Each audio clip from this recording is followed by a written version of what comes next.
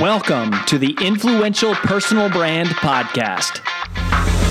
This is the place where you'll learn cutting-edge personal brand strategies from today's most recognizable influencers. We're going to teach you how to build a rock-solid reputation and then how to turn that reputation into revenue.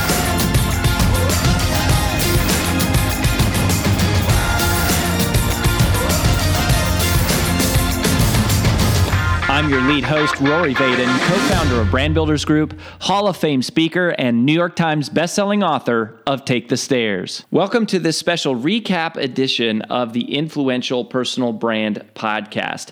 In just a minute, you're going to hear myself and my wife and business partner, AJ, do a debrief, recap, and summary of our most recent interview with our big takeaways. But before we dive into that, I just wanted to let you know that people often ask us, what is the first step to building a personal brand? And if that is you or someone you know, then you have come to the right place because we have put together for you a free video short course to help you get started. Just visit firststep.brandbuildersgroup.com to get access. In it, we're going to walk you through what exactly is the genesis of a personal brand and the 6 key questions that every personal brand must be able to answer, but that almost none ever do. So go ahead and visit, again, firststep.brandbuildersgroup.com to get started, and we'll see you there. Now on with the recap.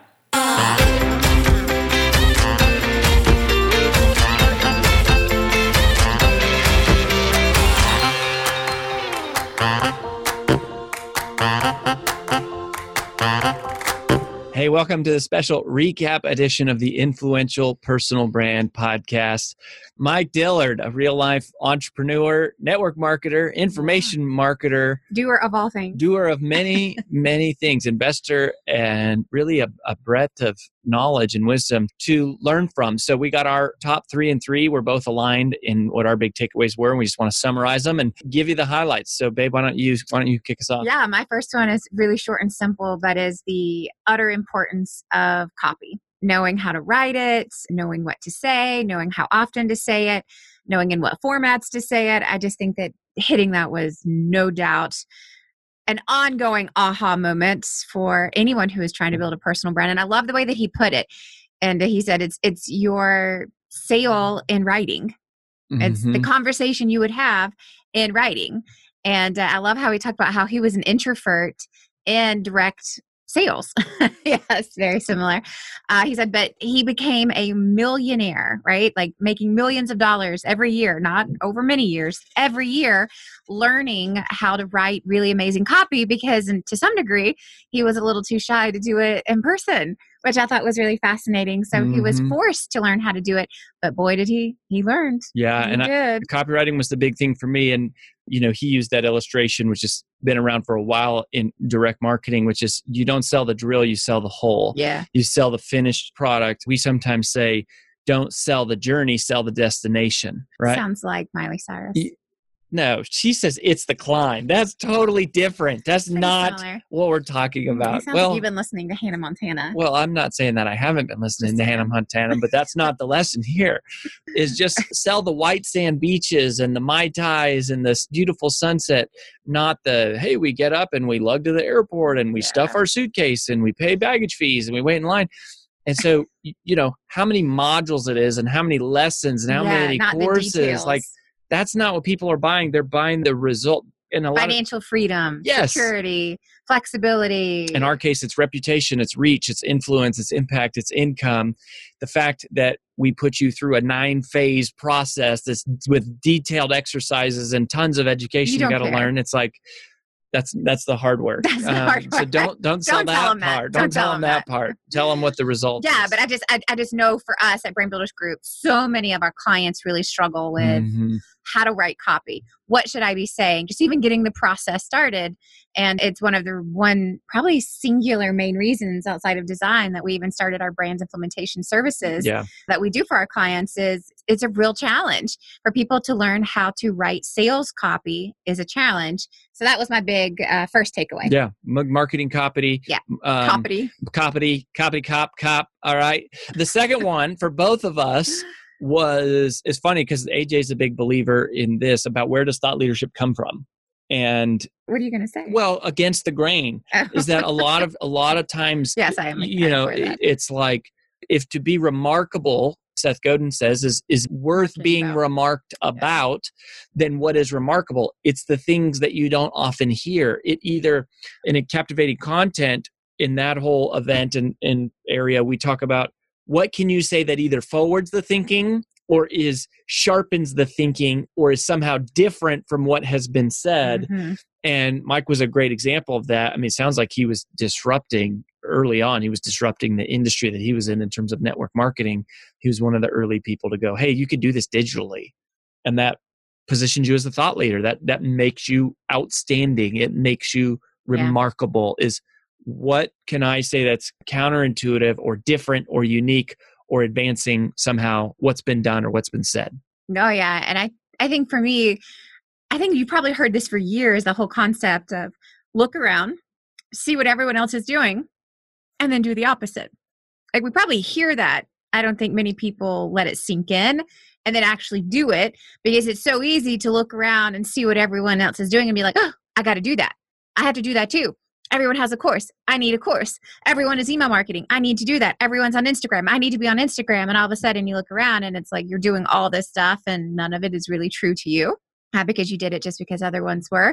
And he really said that, he took a look inside and said, I wanted to see what everyone else was doing and then just be like, but you don't have to. It doesn't have to be that way. And he found ways of really doing what worked for him and his own uniqueness and then made it really apply to the business.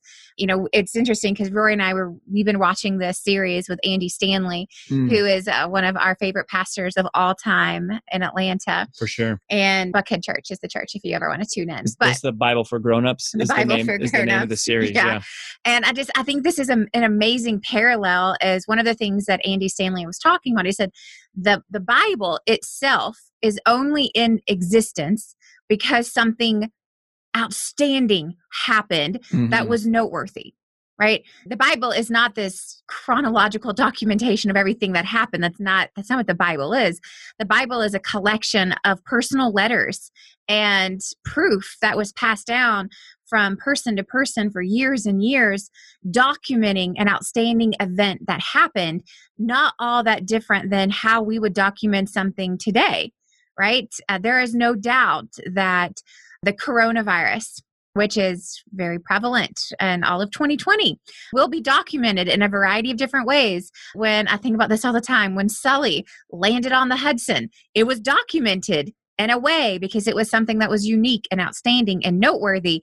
And I liken that to this. Like being remarkable, doing something remarkable. And what Andy was saying is if Jesus died, there'd be nothing to write about. That happened. But that people saw him and the resurrection and all that, whether you believe that or not isn't necessarily the point right here, but is going, so many people saw him. It was something that happened. So many people wrote about it. Right. And that later became a collection of documents. But it's like something big happens and it's outside of the ordinary. And that's part of how you break through is like, it's again, I think it's in our context, it's about what are you doing that is unique to you and how is your message, how does it separate itself from the crowd? How does it stand out? What is unique about it? And one easy place to say is, can I be counterintuitive? Yeah. That's one place to look in addition to into some others. Well, and I think too, just on that, and I'll make this really short, it's truly looking at, does it have to be the way that it is? Yeah. Right? And if this doesn't feel right to me, if this isn't the way that I like to do things, if it isn't easy for me, do you have a new and better way? And if so, why not employ it?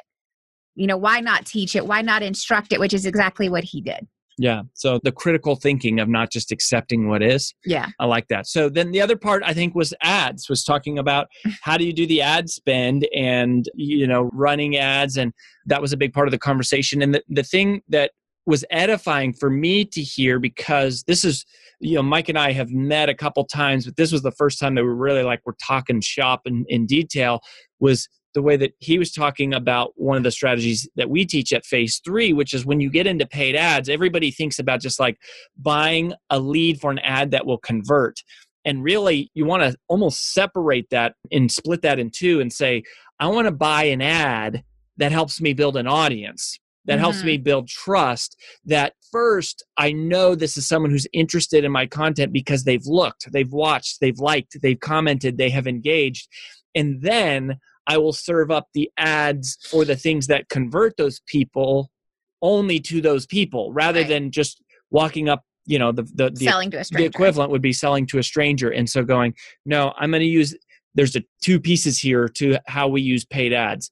Build the audience, build the trust first with no real call to action other than engage with my content, and then come behind it and create the conversion. And that's how you lower the ad cost and, spend less money and have more results. Yeah, and also not look completely salesy to the external world, because that's all you're doing. Preserve your reputation. Because I feel like that's a huge concern that a lot of our network has is, well, I don't want to look like that person. And that's just a strategy behind it. I also loved on this, and we were somewhat aligned with this, and you hear so many people talking about Instagram and Facebook, but I have heard this more and more over the last few months, and I don't know what it is. Maybe you have insight, I don't.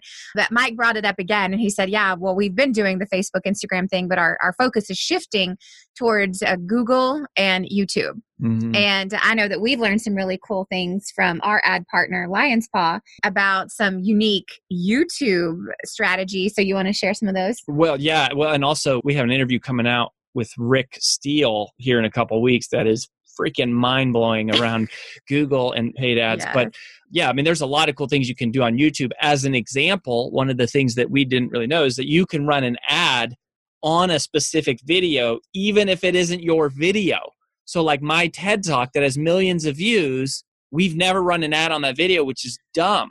There's millions of people who are literally watching me that we never have a way to connect with. And knowing that we can run an ad on that video, even if it's not our video, is a game changer. Or even running ads on our own videos.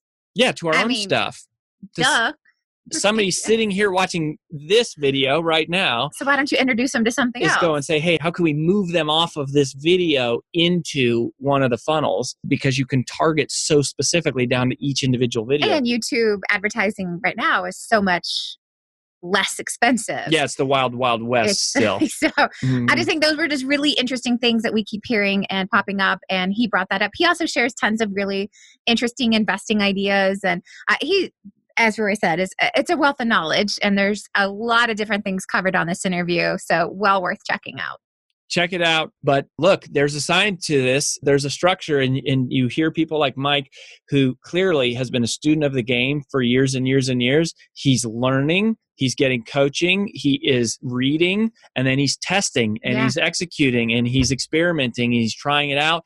And it adds up over the course of time. So we're glad that you're here. We feel lucky to be a part of your personal development and business development journey, specifically around helping you build and monetize your personal brand. We'll catch you next time on The Influential Personal Brand. That's all we've got for this episode of the Influential Personal Brand Podcast. But here's some great news. One of the most valuable things you can do to help us and other new potential listeners to find our show is for you to both rate this show and leave a review. So, as a special bonus for you, if you leave us a comment in iTunes, Stitcher, or wherever you listen, take a screenshot of your review and email it to podcast@brandbuildersgroup.com. We will give you free 30-day access to 25 of our most popular interviews on video in your own private members-only area. So go right now, rate us, review us, and then send a screenshot of it into podcast@brandbuildersgroup.com. And we'll get you set up with free access to our most popular video interviews all in one place. Also, just please share this podcast with anyone who you think might enjoy it. And until next time, remember that building a business isn't nearly as valuable as building a reputation.